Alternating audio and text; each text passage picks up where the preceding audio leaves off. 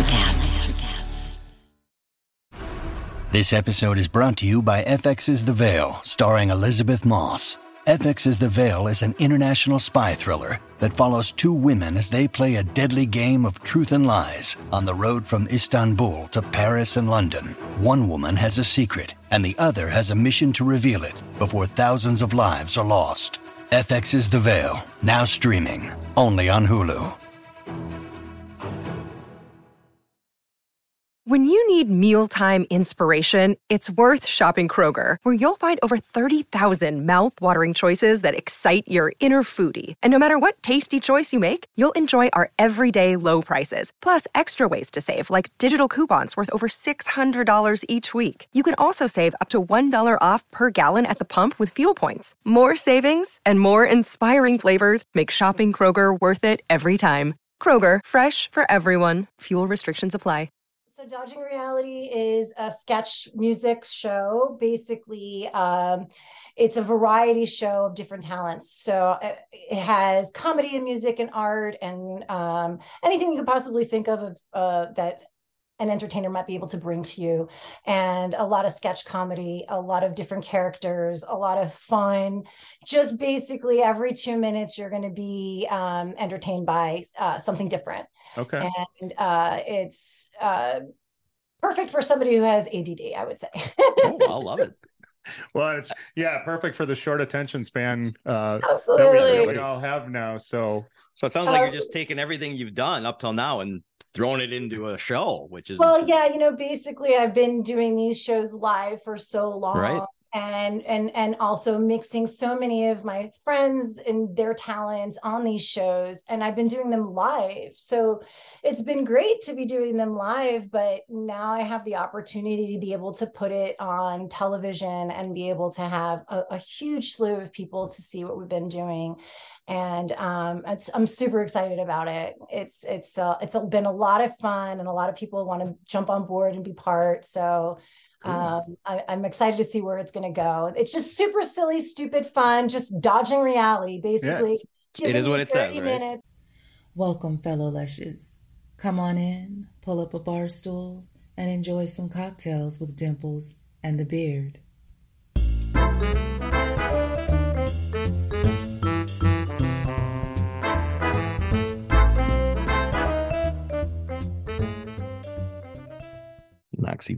Noxie. a Noxie? I mean, I'd love to get Foxy Noxie on the podcast. You know who Foxy Noxie is? Do you want a straw? No, I like this. Do you know who Foxy Noxie is? Foxy Noxie. Amanda Knox. Oh, yeah. Amanda Knox, I do.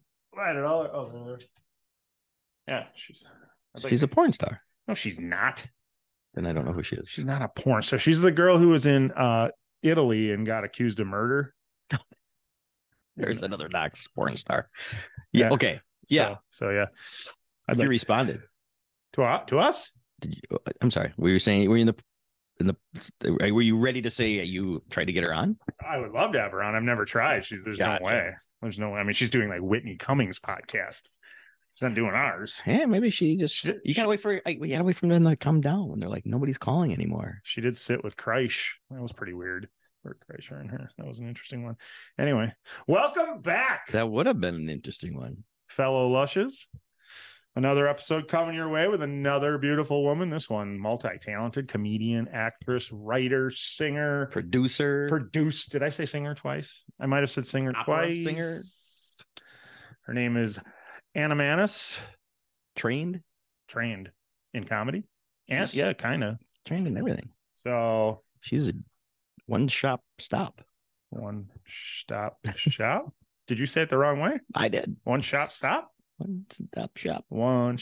What do you need? You know, the last time we did this podcast, we did an episode of this podcast, you were really fucked up. I see you apologize to her. Did you? I did. I wanted to. I almost did. I did. And then she was like, why? Was it that bad? Was I that bad? And, you know, honestly, like everything else, it feels worse in the moment. Like in the moment, there was some moments that I were like, oh, that feels just like, ooh. But then when I watched it to edit it, because I did watch the whole thing because it was so short. I did watch it to edit. It was fine. Yeah. It was fine. You talk a lot more than you think you did. Really? Yeah. So yeah, because I was prepared to do the little edit of just your 10 seconds worth of words, but no, you asked some, especially at the beginning before it really started to kick in on you. Huh. So I mean, I'm afraid to watch it. no, it's fine. I just remember in my head. There are times where I think Leah texted you when I was editing. There are times when you're just like, yeah. Because I'm. Do you remember her asking you if it was kicking in at the very end, towards the very end, when you were like trying to tell her that she has inspirational quotes on her Instagram? She's like, "What?" She did say that. I did. Yeah, I'm like, I don't. But she did. She acknowledged it. Yeah, but she doesn't. She did though. I think that's why she said, "Is that starting to kick in?" Because she just has comedy clips on her. Watch it. I'll have to watch it again. I go. She's like, "Oh yeah." Anyways, I'll have to look. Yeah, I think she was like, "Oh yeah." If I just go, yeah, he'll shut up. No, in my head, I remember I would say something, and all of a sudden I'm like, "That was all slur." She has no idea what I just said. And then you're talking, and I'm like, "I thought of something. When am I going to jump in?" It didn't seem like there was a time to jump in, so I was waiting to jump in. And then when I could, I was like, "There's like a okay, I can jump in." I don't remember what I was going to say, so then I had to wait for another one. Do you ever Never do that again. Do you pay enough attention with what's going on? Like, if you notice, because I'm typically high for these things, if you notice, I am very conversational at the very beginning. Yes. I get a lot of my shit out. Yes. And then I go, and then I just let you finish the rest, because then it started to, and you're trying to get all your thoughts out that you got right away. So, because it's the same thing. And I should start writing down. I think I should have my pen, and when I think of something, I should at least make a note. Yeah, because you get yourself into that spot. And I've done it a few times where you're like, this is a brilliant question. Brilliant. And then by the time it gets to you, yeah. Yeah, I would have thought like you said when we hung up, I said, 10 words or something. Yeah, no, you said a lot more than that. I was actually surprised when I was editing it. It's a good episode. It's good. It's concise. It's da-da-da. We don't overhash the fucking beer can incident. We talk about it for the first 5-10 minutes. What did I ask? You asked if she thought about getting off stage, and she said that probably would have been the smart thing. So you could understand what I was saying. Yeah. It's not like when you're really fucked up, drunk. It's in my head. It was. No, you were fine. You could understand what you were saying as long as you could put the words in the right order. Well, I always have a problem with that. Yeah. So I can imagine there. Right. No different. I think the only time that was really good was the last thing when you were talking about the inspiration. She's like, I have no idea what you're talking about. I gotta prove you wrong. So no, she's waiting. It's a good episode. I stand by it, and I thank Ariel Elias for coming on. It was fun. Well, it's a good thing that she didn't say, yeah, let's redo it. No, I don't think. Never mind. No. All right. Line. No, I'm not lying. I was ready to say which one first, and then I froze. But anyways, give us a like, subscribe, leave a comment, please. That helps us a lot. We appreciate any comment you can give us. We don't care if it's good or bad or anything. Call us a dick fruit. That's all I care. Thank you very much. I like dick fruit. Dick fruit's a good one. We better never let it leave a pretty lady waiting. Well, you're really struggling with that tonight, aren't you? Want to try that one again? I stand by what I said. All right. Without further ado, Anna Manis. All right. Hello. Hi. How are you? Good. How are you? We're fantastic. Doing wonderful. Thank you for joining us. Thank you for having me. Oh, absolutely. Can you believe I couldn't believe it when you started following us. I was like, are you kidding? Anna Manis? I've got to talk to her. Well, I'm really glad to be here. So thanks. We love comedy, and we love talking to comedians, and sometimes comedians aren't the easiest to wrangle down. So we really appreciate you coming on and giving us some time. Anytime. Perfect. So yeah, we're joined by Anna Manis, comedian, actress, writer, singer, producer, business owner. The list is long. What don't you do? Let's see, sleep. There you go. Yeah. It's overrated, right? Absolutely. Who needs that? I'll do that when I'm dead. Perfect. So well, first we'll say cheers, and I gotta admit, I'm not manly enough to drink my Jack straight. So I got a little Coke in mine. That's all right. But I am, so Cheers to that. Cheers to you. Cheers to you. So you start with your childhood. This is fascinating. You went to Greece at the age of 14 for opera? Actually, I went to Greece when I was 9. Okay. So I grew up in New York City, and my dad had this property on an island in Greece, and wow. I had been basically so many people had flashed me enough by the time I was 9 years old that my dad was like, maybe we need to take a roll back out of New York City and check out, Wait. where he's from. Getting flashed was a common occurrence by the age of 9? Actually, the first time it happened to me, I was almost 7 years old, and I was waiting outside of school and waiting for my mom to pick me up. And this guy had a trench coat. He was wearing nothing underneath but a belt and a machete. And I was like a little kid, and I'm just like sitting there waiting for my mom, and this guy flashes me, and I literally just start laughing and pointing.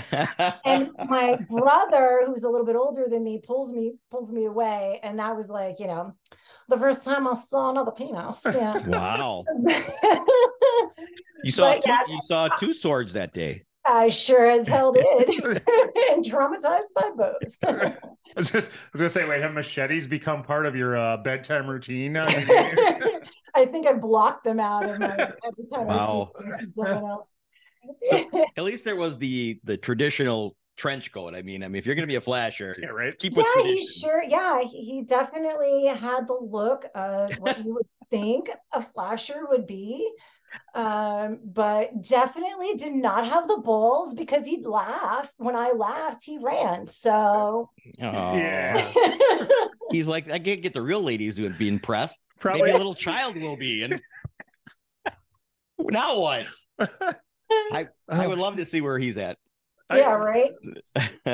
Well, anyways, so hopefully it didn't happen to you too often.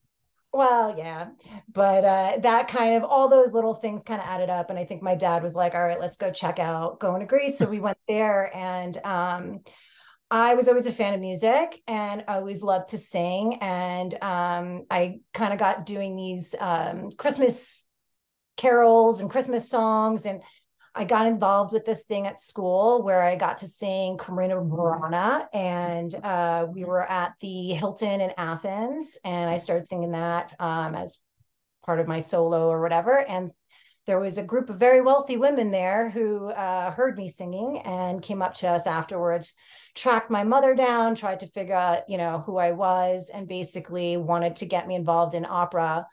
I had no clue what I was doing. I was just this kid who listened to like White Zombie and, heavy metal, nice. Wore my Doc Martens, and, I was just not any fan of, I didn't know opera, Right, So once I started doing that, I went into there, and also I was much younger. So I'm almost 6 feet tall, and I was always very tall and developed from a very young age. I always looked much older. So I think they thought I was 18, 20 years old, sure. But I was only 14. So when they found that out, it was a little bit of an issue. But they were like, all right, let's audition her. And I auditioned, and there was like no question. They were just like, you're on board. We're taking you on. We don't care about the age, but it was definitely a difficult time for me trying to figure all that crap out. These were people who, took their stuff very, very seriously. Yeah. Right. And so did you have to audition? Yes. In an opera song? I mean, and you'd never sang one before that? I never sang opera before that. After they approached me to do this, I ran and got some songs with my music teacher at the time. And they're like, you're soprano 1, let's do this. Let's knock them out. Let's do a good belting thing. And I was like, all right, whatever. And like, I didn't even know what the song was. Like, I didn't know, he was giving me all the details and everything. I was like, all right. So I learned the song, and I didn't even want to do it, like, honestly, because I was so nervous. It felt so completely out of place.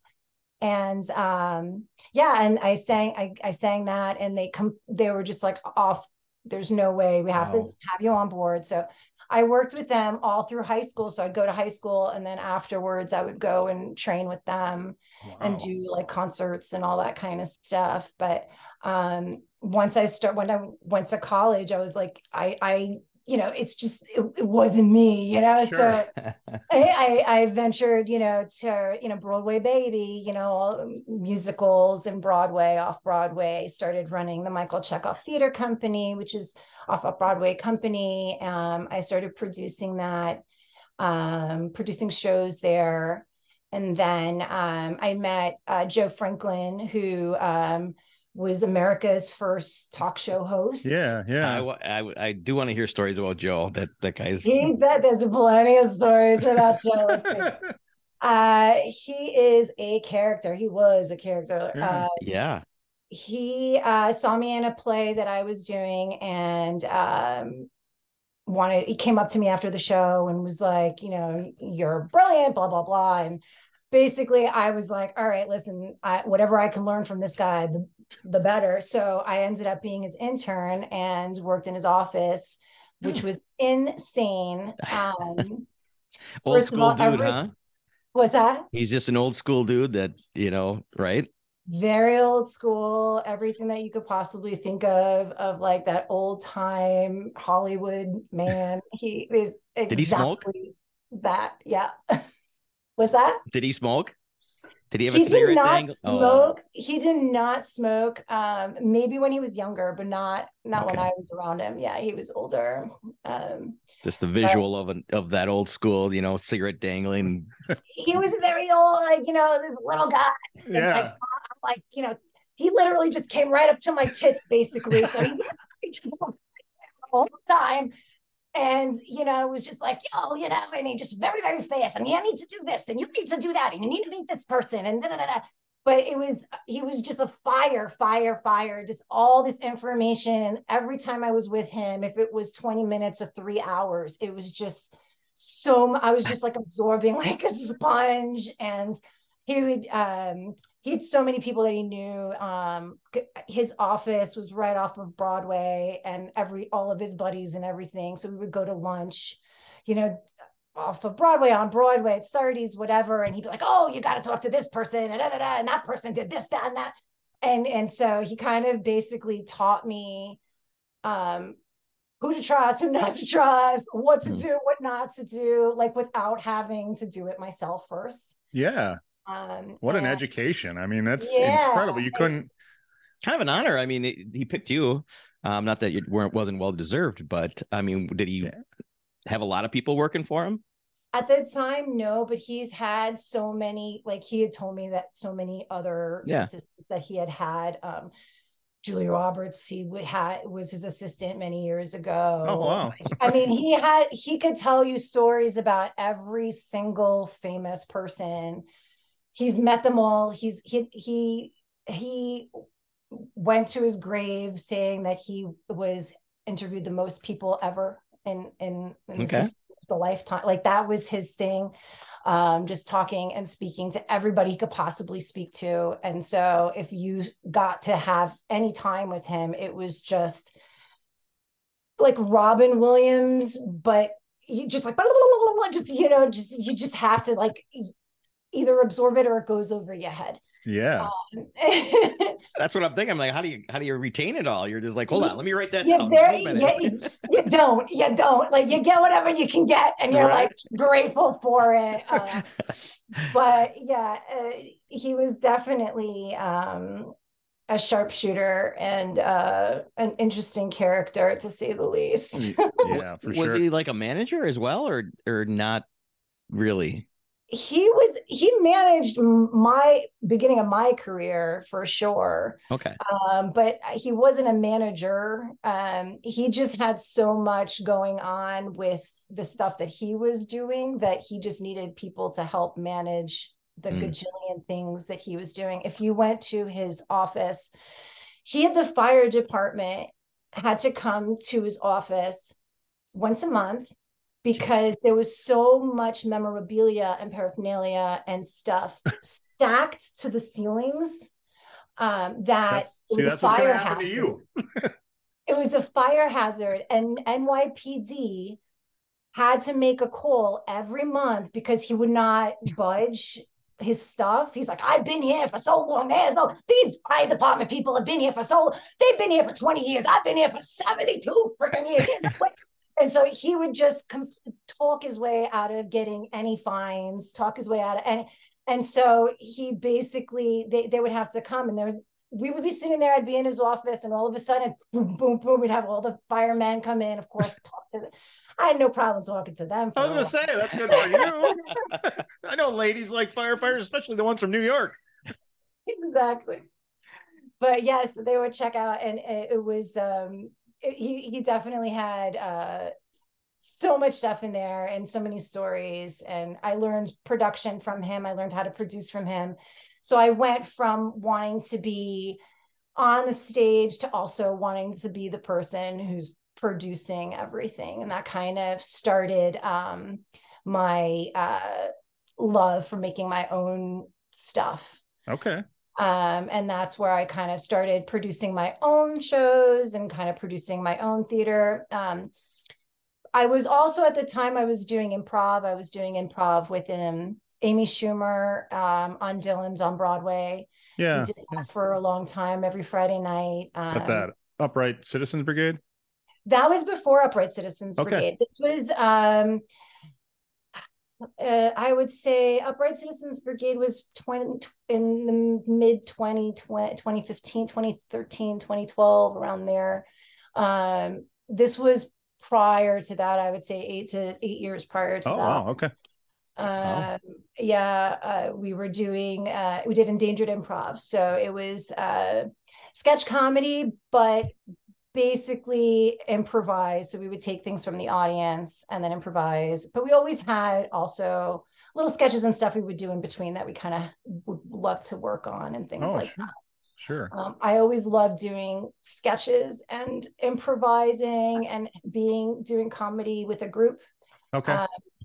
I love that. I love doing stand-up is great. Don't get me wrong, but being able to play with other players and just being silly off the top of your head, it's just thrilling. Yeah. Well, I can imagine. Who were the skits? Did you write the skits, or did you each take turns writing the skits? Or we all wrote skits. We would all come in with all ideas, and then we would we used to work above the Comedy Cellar. There was a apartment, like this building that we would go and rehearse in. So we would go and rehearse in there, and just, we'd shoot ideas out and kind of just like write stuff. And sometimes we would write things together, and then sometimes, somebody would have something like completely done.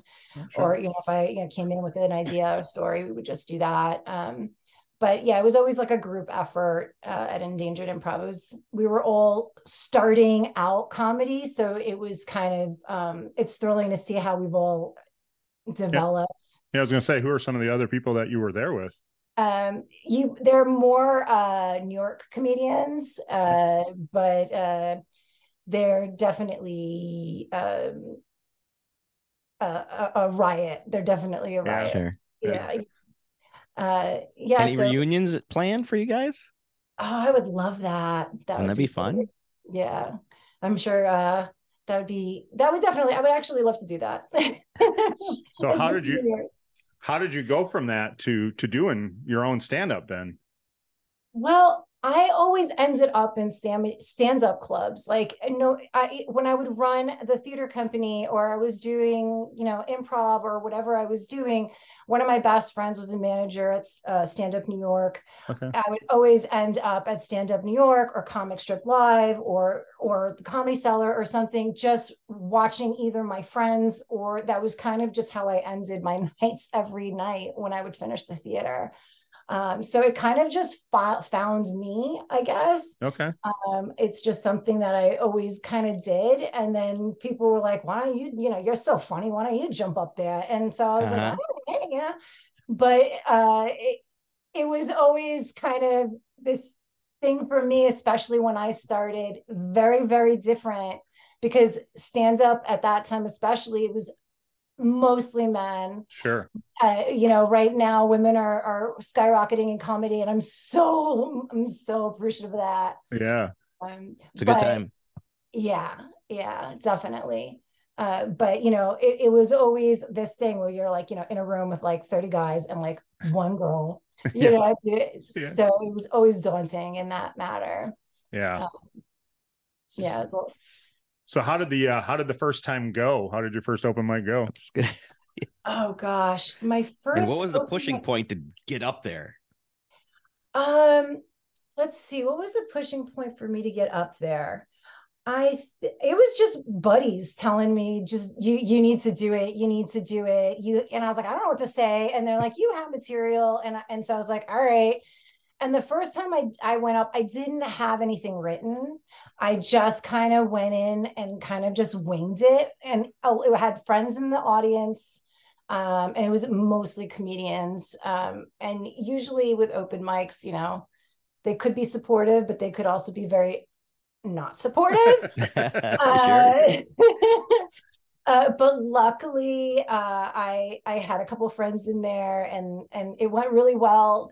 And it was more of just like a storytelling kind of thing. My second time I did it, I was a little bit more nervous, because then I was like, all right, now I gotta have something written and have something prepared, and what am I going to say, and oh my god, and I kind of overthought it, and that was when I was like, oh, okay, this is a lot harder than it seemed like the first time, because I was like, I've been on stage 100, a gajillion times. I've done this guy, I've done it in so many other different forms. What's the difference with stand-up? But there's a big difference. Yeah, it's different when you're out there all by yourself flying solo. You got nobody you can lean on if right, all of a sudden you're without a thought in your head. Absolutely. Like, what do I do now?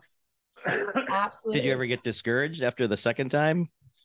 I have this sick warped thing in my brain that just loves fucking with it. So I think that like every time that happens, I'm like, all right, well, why did that happen, and what can I do to fix that?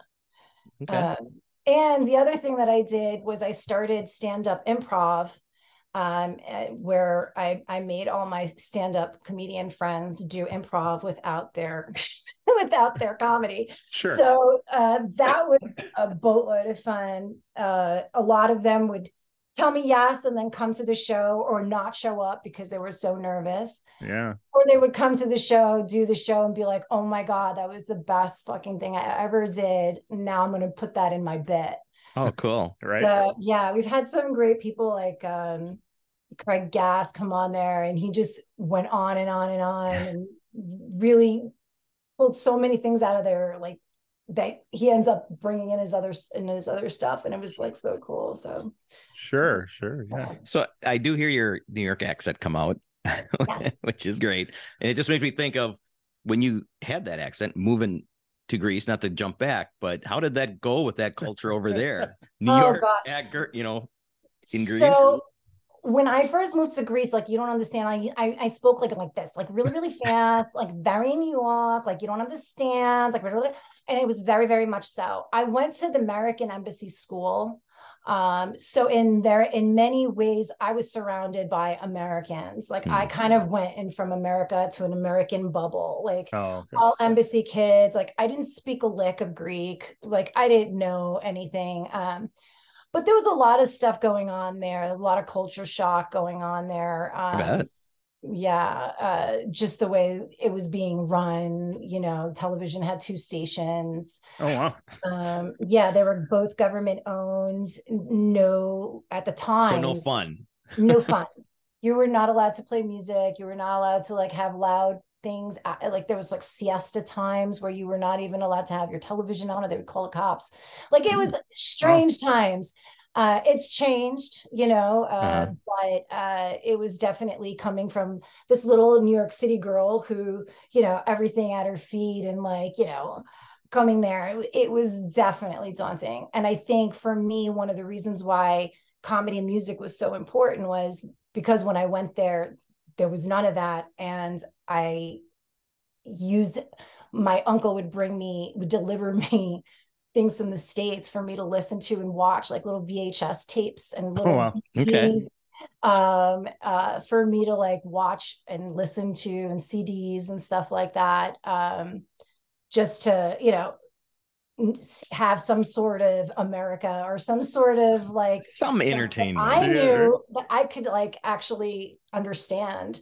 Yeah. Because it was literally just about 6 men screaming at each other at the same time in a language I didn't even freaking know. And even if I did, I probably wouldn't care anyways.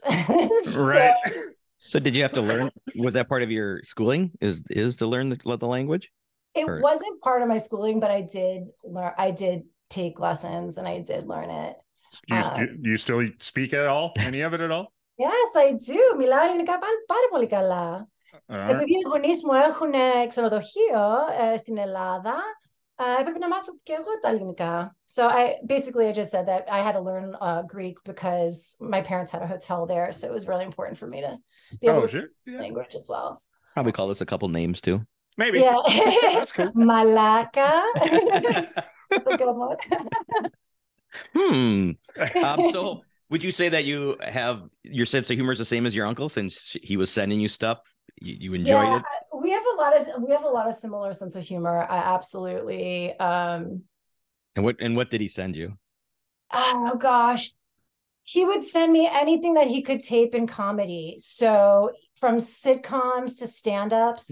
So I there was like, Eddie Murphy stand-ups. There was Andrew Dice Clay stand-ups. There were Richard Pryor records. There were out of television shows, like anything that was on that was funny.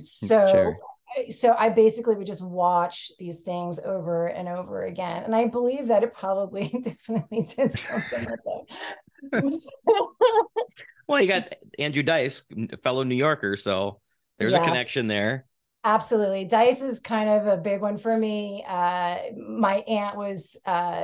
mom was a fashion designer growing up, and she worked late. And my aunt, who was actually closer in age with me than her sister, would babysit us. And she was kind of like a teenager who loved heavy metal and rock and loved comedy. And that's basically where I learned everything. I was like 3 years old singing War Pigs. I got in trouble in kindergarten for saying songs from Black Sabbath, like all that kind of stuff. So she was the one who taught me what the Andrew Dice Clay Little Boy Blue. He needed the money. I said that in school. I got in trouble for that. It flies in New York, but yeah, exactly. Andrew Dice Clay's Instagram feed is the most him just walking around New York, going up to people. I love it. Oh my Andrew, it's so hilarious. Did you ever get to work with him? No, I haven't. Not yet. Not yet. There you go. I would absolutely love that. That would be a dream come true. I'll say, the New Yorkers. You just did that show in Nashville with Christy Miller and Raylan Nelson, and obviously Christy knows Dice real well. So she does, absolutely. She's a pisser. I love her to pieces. We had her on. She was great. She was a good. Yeah, she's certainly not afraid to say it like it is. Absolutely not. She'll definitely has no filter, and that's the one thing I love about her. She'll keep her real. That's for sure. Yeah. So how did you get to know Raylan? I met Raylan. I was doing a show here with Jim with Don Jameson. Okay. And I was on the show with him. I was opening for him, and he introduced me to Raylan. Okay. and she was her first time that she was going to be doing stand up. Oh, nice. So she was like, "Oh my gosh, I'm just a little nervous," and I was like, "Girl, so I kind of gave her a little, girls talk about comedy or and then she killed it and she did great and it was awesome and we've been buddies ever since. Yeah, she's a sweetheart. She's awesome. Gone and seen her play live a couple times, and she likes to, even when she's doing music, she likes to run the comedy bits in between songs. So she's got that. That's why it was like it's natural for her. Like she just has that, so it's like not a problem whatsoever. It's perfect for her. And now you live in Nashville? I do live in Nashville. How is that moving away from your beloved New York? I never thought I would do it. I never thought I would do it, I have to say. But I'm not gonna lie, it's definitely it's been daunting trying to live somewhere else because it's always something new, but it's also it's been wonderful. Yeah. It's one of those things where you kind of have to learn a lot. I got pulled out of every single connection that I have had in my career and life and family and everything. Never thought I was going to lose that. So I got very comfortable. And I think by moving, it made things for me a little, it made me realize, like, you know, hey, you gotta, you're a little too comfortable. So it was actually a good thing, which was, I'm really happy about for that. We got a couple of shows coming out here, we're filming, and could not have done that if I was in New York at the time. So I'm super stoked about that. Yeah. That sounds so fun. Let's talk about one of them. Is one of them that Dodging Reality? It is, absolutely. So tell us about that. When is it? I think I've seen like a little trailer for it. Some clips, but yes. So Dodging Reality is a sketch music show. Basically, it's a variety show of different talents. So it has comedy and music and art and anything you could possibly think of that an entertainer might be able to bring to you, and a lot of sketch comedy, a lot of different characters, a lot of fun. Just basically every 2 minutes you're going to be entertained by something different. Okay. And it's perfect for somebody who has ADD, I would say. Oh, I love it. Well, it's perfect for the short attention span Absolutely. that we all have now. So it sounds like you're just taking everything you've done up till now and throwing it into a show, which is, well, yeah, basically I've been doing these shows live for so long, right? And also mixing so many of my friends and their talents on these shows, and I've been doing them live. So it's been great to be doing them live, but now I have the opportunity to be able to put it on television and be able to have a huge slew of people to see what we've been doing. And I'm super excited about it. It's been a lot of fun, and a lot of people want to jump on board and be part. So I'm excited to see where it's going to go. It's just super silly, stupid fun, just dodging reality, basically. Yeah, it is what it says, right? Minutes. Yeah. So when you say television, where can you watch it on television? So right now it's on Music City Arts TV. Oh, okay. It's going to be coming out this month, and we're going to be streaming it, which we're going to be announcing very shortly on certain places, streaming places. Cool. That's coming out shortly. Okay, well, good. We're looking forward to that. That's for sure. Yeah, for sure. Is that besides that? I mean, was that one of the drivers to get you to move to Nashville, or what? What was the big move for? Besides, you wanted to be uncomfortable. No.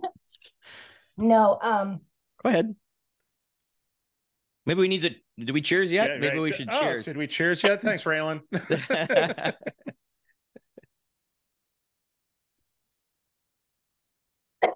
No, my husband had to come here for work, and that's basically the reason I came here. But I definitely have to say it's been a blessing. Good. Yeah, we were actually just there in October. Spent a weekend down there, and it's a great city, a lot of fun. It's a lot too much fun. Your first time? It was my second time actually in the same year. I went. Oh wow! First time I went in February, and we had so much fun. We went back in October. So. Oh, nice. Yeah. I love that. Yeah, we got to go out to the comedy club a couple times while we were there this time. And what did you get to see? Two good shows. Christina P. and Chase O'Donnell were one night, and then oh, nice. Oh, I was there. Were you really? I was at that show. Yeah, that was a great show. It was. They were. It was. We've awesome. We've had Chase on the podcast, and we love her. She's such a sweetheart. She's great. She's so adorable and fun. I love her. And then we went back on Sunday night and saw Dave Williamson. So. Oh, nice. Yeah. I didn't get to catch that one. It's a cool club. That was our first time at that club. It's a cool club. It really is. When I first moved here, I actually moved 2 blocks from Zanies just so I can be able to walk over and go to whatever show I can possibly do. Oh, actually. Yeah, it was a lot of fun. That makes sense. Yeah, it was cool.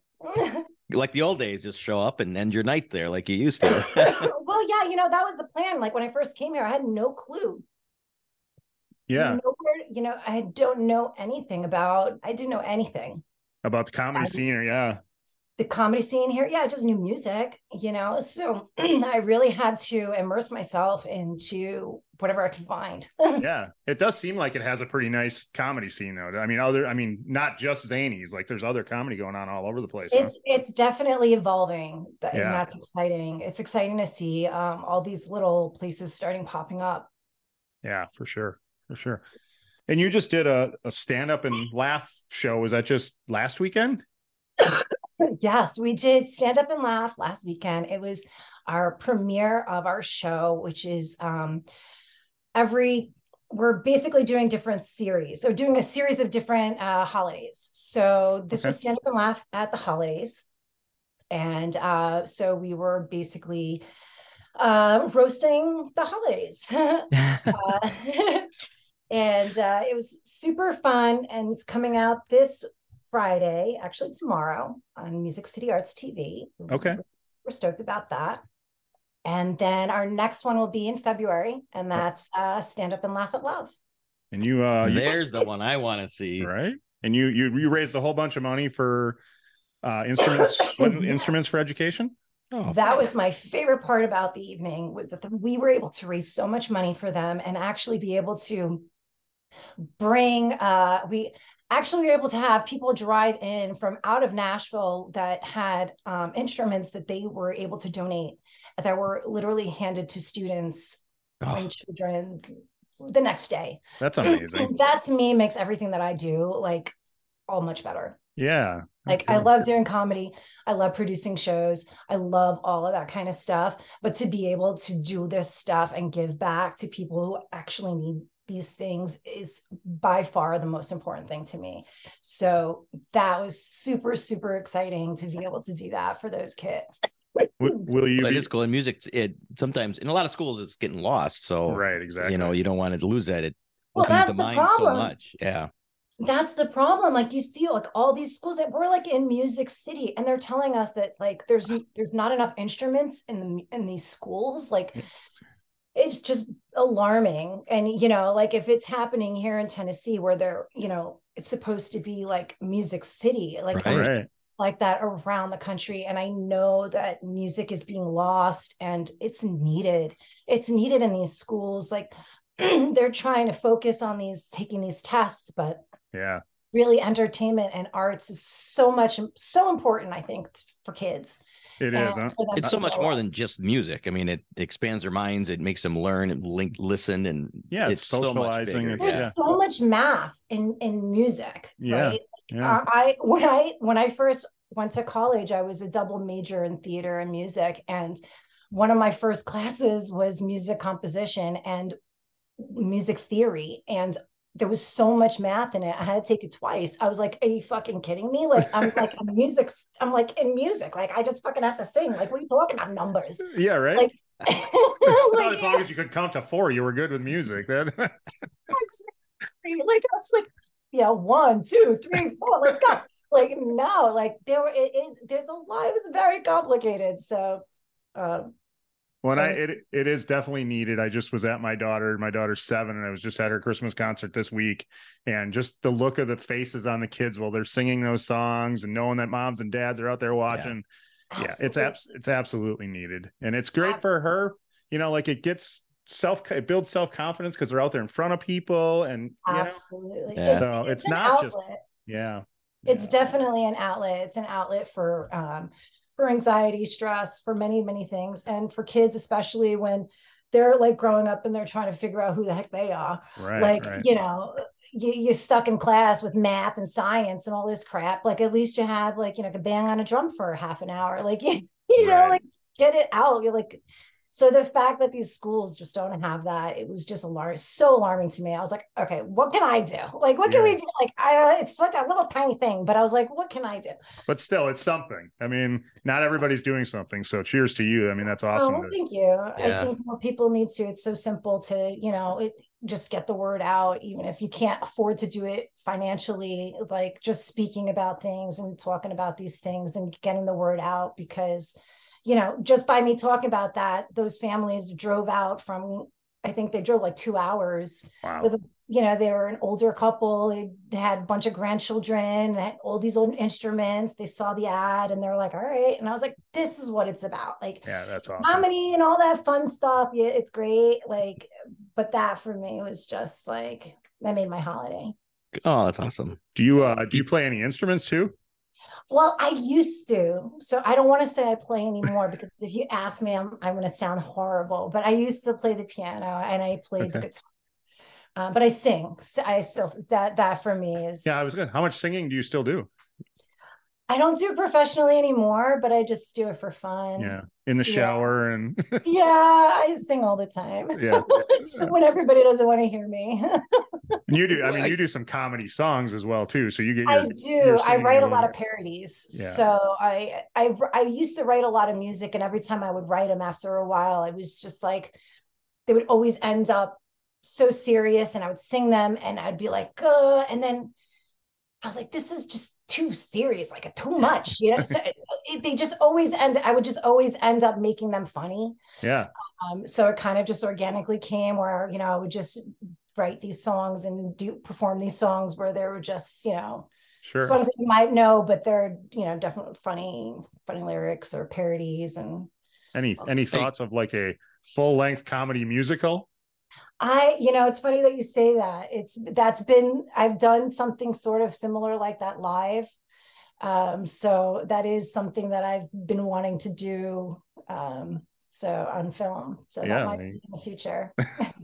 Well, are you going to sing these songs on the TV show, Dodging Reality?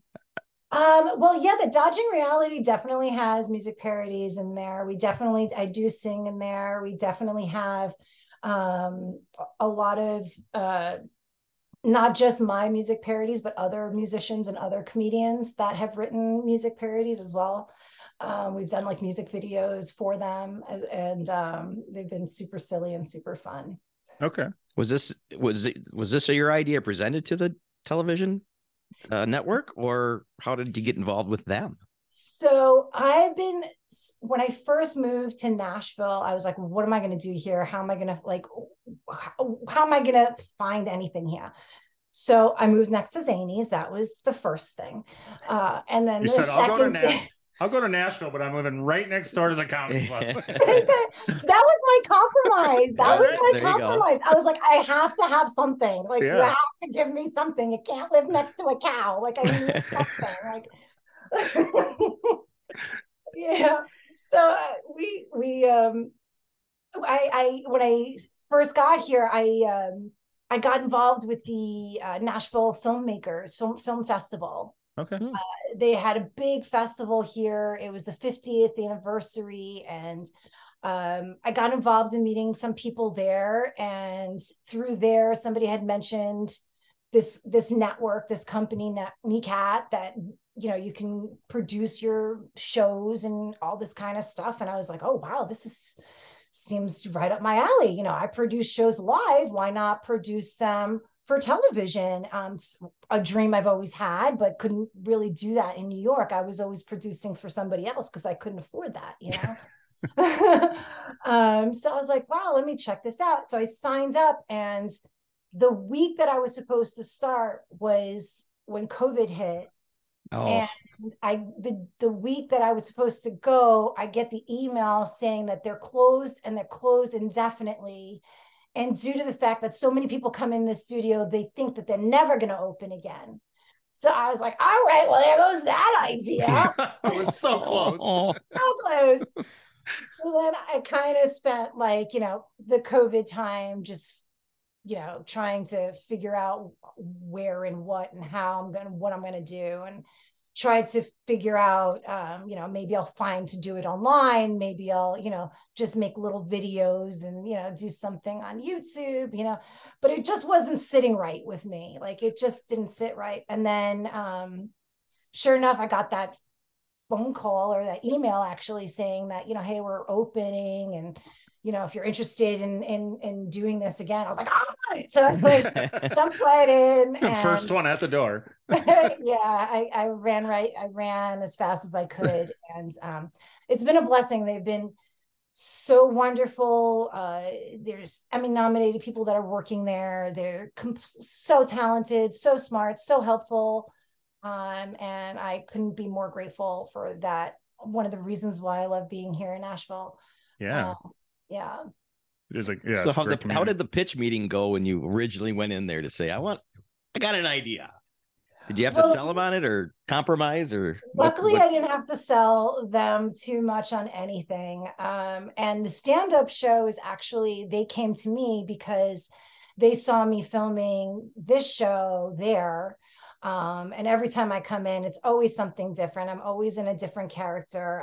I was like God's assistant, and then I'm like a devil. Like every time I'm in there, they're like, okay, like, what is she doing? So they approached me because they had a show on their channel called Nashville Stand Up that'd been running for 3 years, and the host was leaving. And so they said to me, like, hey, listen, we love what you're doing here. This is great. Would you be interested in taking over, this position for this show? And I was like, all right, well, why not pile everything on? But I was actually so happy to do it, because that for me is like so easy. Like producing stand-up shows are like something that I could do with my eyes closed right now. And I'm so happy that I could do it in a way that I could give back. Yeah. So you're still hosting the show? Sell them. Wait, no, well, sure. Are you still hosting the? So yes. You're doing okay. Yeah, it's still going on. I'm doing both. Yep. The next one will be this one. Stand Up just finished last week. Will be on this month, and then we'll be running the February one right around Valentine's Day. And will you have a different charity for each one, or are you going to have is it the same charity for each one? Or? They're different charities. Okay. Yeah. And I'll be working with the charities separately. We're going to be like, now I'm going to be working with Instruments for Education. We'll be doing shows together off air, whatever I can do to, do music and comedy shows in Nashville and stuff like that on the side. Cool. To help them. It's going to be really cool. Yeah, that's awesome. Is that something, that channel they can get? Do they broadcast on YouTube or anything that you can catch some episodes, or somebody that's out of state can see? Yes. I could definitely broadcast it wherever I want. Once it's on their channel, I have full producer rights. My production company does. So I will be I'll be streaming it in many different places. We're just, we're going to be giving that information out in the next couple of weeks. Sure. You're not getting the exclusive. Calm down. I'm trying though. I'm trying. I wish I could tell you. I really wish. But the Nashville Live that you host as well? Yes. Everything that I'll be doing will also be streamed. So that will be as well. Yeah, it'll be streamed on, the Nashville television show, the stand-up show, Dodging Reality. We also do interviews with all of the comedians, so we'll also have those on there as well. Cool. So she's just starting her own channel, is what it sounds like. Yeah. That's good. Basically. 24-hour. It's my channel now. 24-hour Anna. So we just talked to Ariel Elias a week ago. I don't know if you saw the video of her getting the beer can thrown at her. I'm curious if you have any horrific horror stories. Not like that. I've had a lot of weird things after the show, not during the show, just like creepy dudes. Yeah, of course. Following. Way to call me out. Of course. Yeah. That's basically, I've never had anything thrown at me, but girl, like she handled it so well. Yeah. Like, I don't know how I would have handled it. I'll tell you that. I know it's funny. She said it was the only way to handle it. I'm like, that may be true, but I don't know that anybody would have thought to handle it that way. I mean, my first thought is coming off the stage. Like I'm going for the dressing room or I'm going after him. I don't know what I would have done. I probably I have that New York reflex. So yeah. It's scary sometimes. Yeah. I could be like, oh no. And then like you said, like run, or I could go for the man. Like And sources tell me you've done a little boxing in your life, so you probably could take care of yourself. It might be going after him. Boxing, martial arts, boxing, all that's my I love that. My brother owns a jiu-jitsu school. My niece is number 2 or 3 in wrestling. Like we're just definitely we're lovers, but we're fighters. Well, you're New Yorkers. Yes. Exactly. I would never, ever, ever, ever, ever pick a fight. Like that's not who I am.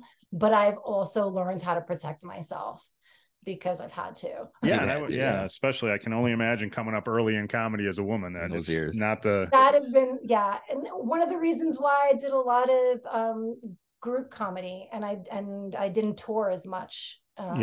It's definitely one of the reasons. Yeah, for sure. Touring sucked. It can. And the heckler, you never know what you're gonna get. But New York hecklers, are they? I mean, I can imagine you can dish it right back. So I'm sure you've had some people just drunk and sarcastic, but absolutely. How do you handle them? Do you pick on them, or do I pick on them? I do. Usually I'll either pick on them or I'll pick on the situation. Like I'll like, for example, like if there was a guy that's in the audience, right? And he's sitting there and I could tell when you walk out on stage, if it's a small venue, you can you see everybody. You can kind of tell you can kind of feel your audience. Mm-hmm. Feel if they're going to be like one of the audience that are going to give you love or going to give you a hard time, or like, at least I can, when I get on stage, I kind of can sense that. And sometimes you'll get on and you'll feel like that. And there'll be that one guy that you just know is trouble. And you just, all right, now I have to try and win that person over. I used to try and do that for a long time when I would do my comedies. Like I want to try and win that guy that's not, and now I'm just like, fuck. Yeah, that's the way it should be. I'm not going to try. If you can't jump aboard, don't jump aboard. Right. But there's always those guys that you'll feel that, they're sensing something. And then you'll see like it gets to the point of anger or gets to the point of something else. And that's where like my little trigger flag goes up, all right, now this guy's going to either say something. And then that's when my New York comes in, where and so I will definitely get a little bit more New York. I'll definitely, it definitely comes out stronger. That's just like now, yeah. Yeah. That's a nice tool to have in the bag to be able to go to a New York accent when you need it. Hey, don't you mess with me. All right. So I will definitely point it out. So if I see that they're going to start something, I'll point it out before they do. So I'll try and nip it before they say something. If I see the guy's getting a little uncomfortable, if he's talking or he's like, whatever, I'll embarrass him in the nicest way possible. Yeah. So he doesn't have the balls and to try and come back. And if he does, then he'll just get the wrath. Like right. Get him on your side. I used to try, like I in my comedy, like I'm more about like it's all about myself. Like, I'm not gonna, like, I don't like to talk shit about others so much.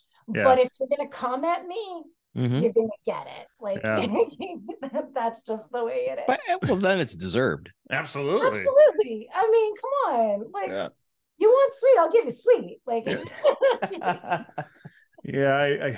I mean, every time you go to a comedy club, it seems like there's the one person who needs to interject themselves into the show. Always. Like and sometimes it's and sometimes it's really funny because it's the drunk girl who just wants something to say, like she wants to be part of the conversation. Yeah. So then she'll just start talking and you're like, okay, nobody wants to be listening to your 15 minutes of your conversation of what you've done. They're all paid to see us on stage. Right. Here, and you have to kind of, quietly stop them from chatting. Yeah. That's always interesting. That's always fun. Has there ever been a time that you had to get someone kicked out? You're just like, I've had enough. They're just not shutting up or changing? That's probably, I'm trying to think of situations that's happened specifically to me. I know. Well, hopefully, I mean, if not, that's a good thing. But well, and hopefully, if you're playing a good comedy club, they're paying attention. You don't need to get them kicked out because they know that this person's interrupting the show, and exactly. So, but yeah. I'm assuming that's not all comedy clubs. There's probably some that are better than others. Not. And I was lucky enough to do a lot of my comedy in New York City, where like the audiences are really tough, but they also know that they're an audience. Like, you're comedy clubs in certain areas, and I'm not going to just say the South, but in other areas, sometimes in smaller clubs, smaller venues, the audiences are not used to comedy, or they're not used to knowing how to handle comedians or know how to be in a venue of comedians. You're being very nice right now. I'm trying to say it in the most polite way possible. Like, I'm from the South now. I have to be nice. Yeah, man, I don't want to be shot. Everybody has a gun here. That's true. That's true.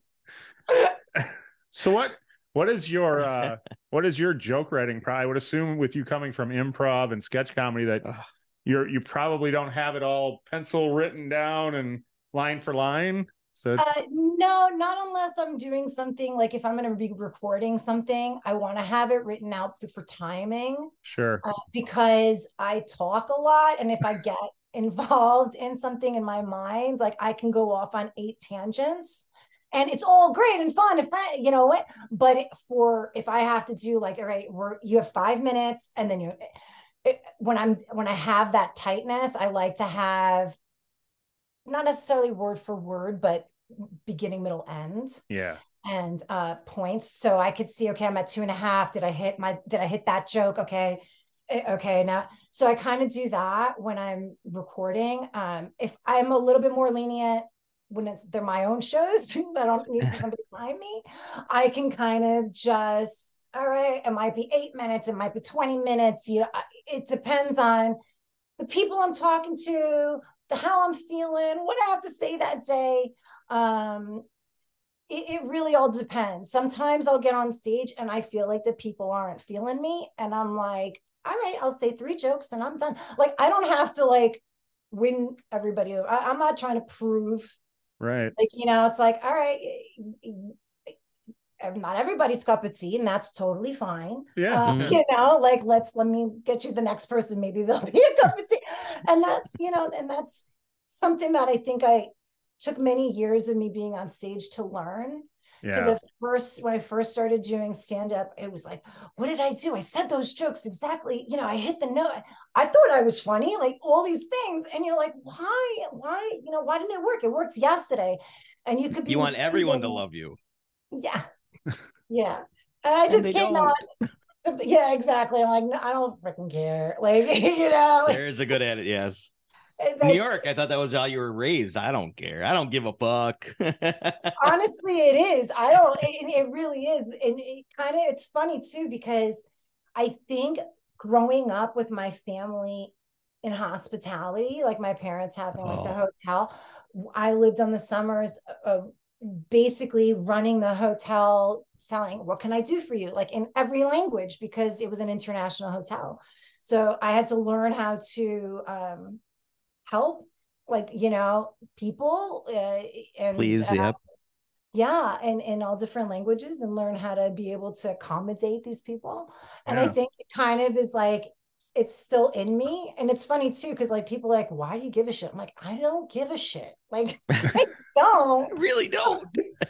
I just like to make people feel comfortable sometimes. Like, I don't know. Right. I mean, yeah, you want people to be comfortable, but if you put in the effort and they're not, well, fuck them. Right, exactly. I mean, exactly. Yeah, I'll give it my best. And there's some people that you just can't win no matter what. So no, exactly. And when it's funny too, because when my comedies, it is different than my everyday personality. I'm very bubbly, and sometimes in my comedy, like, I am very fuck you to you. Like, so it is funny sometimes, people are like, whoa, I didn't know that, I'm like, yeah, it comes in and out, it depends on my mood. Like, Yeah. it depends on what you're going to get, it depends on the day. Right. Wake up and say, all right, what am I going to be today? There you go. Perfect. I heard you say earlier that you weren't a big fan of touring. Yeah. But have you visited what other comedy clubs or areas have you visited that you would like to go back to or enjoy? Oh, well, LA Comedy Store, I love that. Okay. Nashville, obviously. Let's see. Out of New York, a good club that I enjoyed. Oh, it's funny because it's in Florida. But I did like a Side Splitters in Tampa. Yeah. That's a great venue. Okay. Yeah, it's let's see what I'm trying to think. Yeah, that's probably a lot of good venues, but even the crowds, sometimes you get a good crowd. You didn't expect it. Yeah, it's more, it's always about the crowd. It's always, it could be the same place, but depends on like who's gonna be right that night. Yeah, you like two different even like the Christina P, like if like she was there all week, right? It's like different audiences. She's hysterical no matter what, but the audiences are pulling different, are pulling it out, or seeing it completely different. Yeah, for sure. And sometimes like they're rolling in it, and sometimes they're not. And sometimes you just get a crowd that's flat, and if you don't get if you don't get it early where people are laughing early, it's going to be harder for it to build. And absolutely. And I feel that in the South, doing comedy in the South are a lot more what's the word? It'd be nice again. They're more nice. They're nicer audiences. Okay. Yeah. Like, I know that like when you do a venue and you're like, everybody's there that is a musician, they don't want to laugh. Like it's almost like they have this show on them. Like, it's like, yeah, you're funny, but they don't want to give it to you. Right. Like, and in New York, that's very much true too. Like in New York, it's really hard to get a laugh. In the South, it's almost like, oh, good job. Oh, I don't know if that was the funniest thing I've ever seen, but I really appreciate it. Like, it's just so sweet. It's yeah. I mean, there's a reason most New York comics are a little bitter and aggressive. Like the Brasser comedy. Like, but that's where the best comedy comes from. So, in my opinion. Gosh, absolutely. Dave Attell, like, come on, like. He would always be at the Comedy Cellar and give us advice. Like when I first started, first doing comedy, he'd be like, why are you doing this? Don't do this. You don't want to do this. You really don't want to do this. Are you sure you want to do this? And then like after we'd see us like always there, then he would every once in a while give like a really like bit of information. It was super helpful, like, don't do it that way, or that was, and it was always, it's funny to me because, he seems like the guy that you would never get help from. Right. You don't want to approach him. Right. Exactly. But honestly, for me, he's always, and from everybody I've seen him with, he's always been super generous, super, super helpful with other comedians. Definitely not what you would think for his persona as a comedian, but as a person in the business, I can't say nicer things about him. So, and he's funny, and it's freaking hilarious. Oh my gosh, we would just sit there and watch him, like just awe, like jaw drops, like.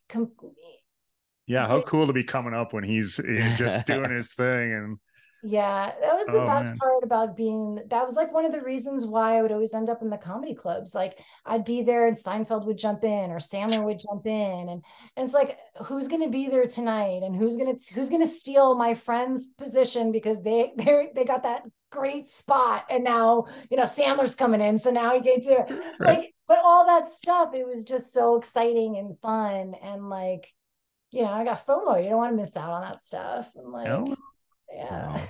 Yeah. So- All the memories. It's awesome. Yeah, it's so cool. I miss that. That's the one thing I do miss about being in New York. Is Do like, you get back at all? I do, but not as often as I would like. Yeah. When I first moved here before COVID hit, I was in New York at least twice a month. Okay. But once it hit and things changed and work's changed and everything, I kind of I'm not there as often as I was. Yeah. Got to get back. Got to get back. I absolutely do. I'm definitely now with these shows and filming with these shows, it's been keeping me really busy. So it's definitely I'm definitely itching. Like I'm definitely itching to get there. Itching to get back. Are you itching to do produce any live stage shows anymore? I mean, it seems like you're doing. I'm still doing those as well. Yeah, we did this weekend. We did in Nashville some live shows, and I'm going to continue doing. I love live. Like, well, I mean, like the theater. Oh yeah, I would love to do more theater. At the moment, I'm not. But right, is there any? There's got to be an avenue down there. You just haven't cracked it yet. You'll get there. Yeah, actually, it's funny. There's not that many theatrical venues in Nashville. They have the TPAC, which is the Tennessee Performing Arts Center. Okay. And basically everything runs out of there as far as theater goes. Yeah. And it's funny too, when you look at like film, I've been filming a lot of sketches and I've been able to use my guys, my friends, whoever been able to come.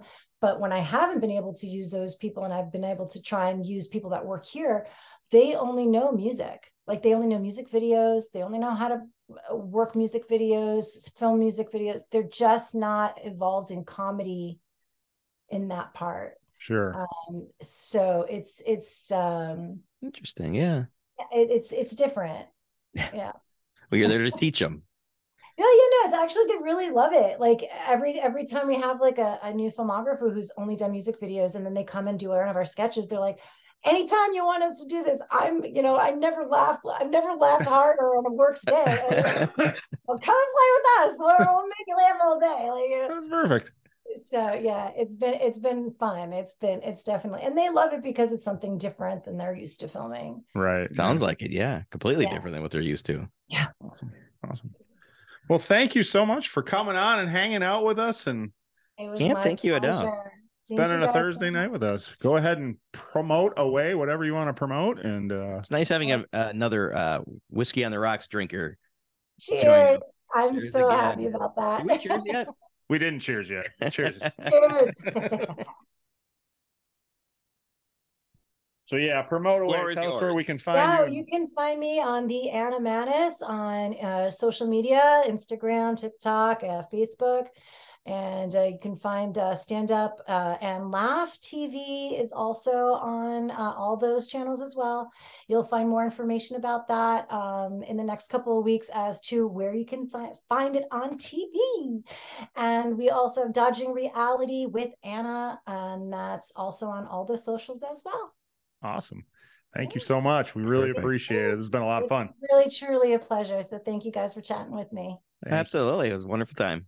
All right. Have a good night. Take care. Bye. Bye-bye. Thank you for listening. The tavern is closed for now, but we'd love to have you back for more fun next time.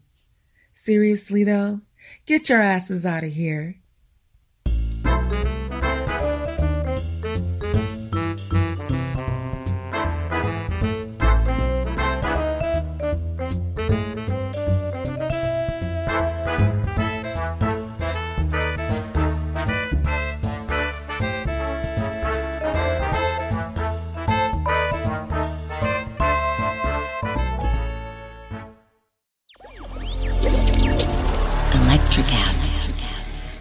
Welcome to the Candle Power Hour. Come with us backstage behind the scenes of show business spanning over 4 decades and bringing you the experiences that can only be told by the people who were there. Our guests are from the A-list, the F-list, and everyone in between. Get set for some of the most insane, hilarious, and inspiring stories you will ever hear. I'm Mercury. And I'm Diego. Your host for the Candle Power Hour. Miles, are you ready to record our promo for Season 2 of the Wanna Bet podcast? David, have you ever seen a grown man naked? Miles, we're not here to quote lines from Airplane. We're here to tell people that Season 2 starts August 18th. But I like Airplane. I know you do, but Wanna Bet is a sports betting podcast. Each week we bet $1,000 on the NFL teams and games that we love. Well, that sounds like fun. It is fun. And last year you picked over 60% of your games correctly. How'd you do? We're not talking about that. We are telling people that they can find us every Friday. So no more movie quotes. Roger. Electricast.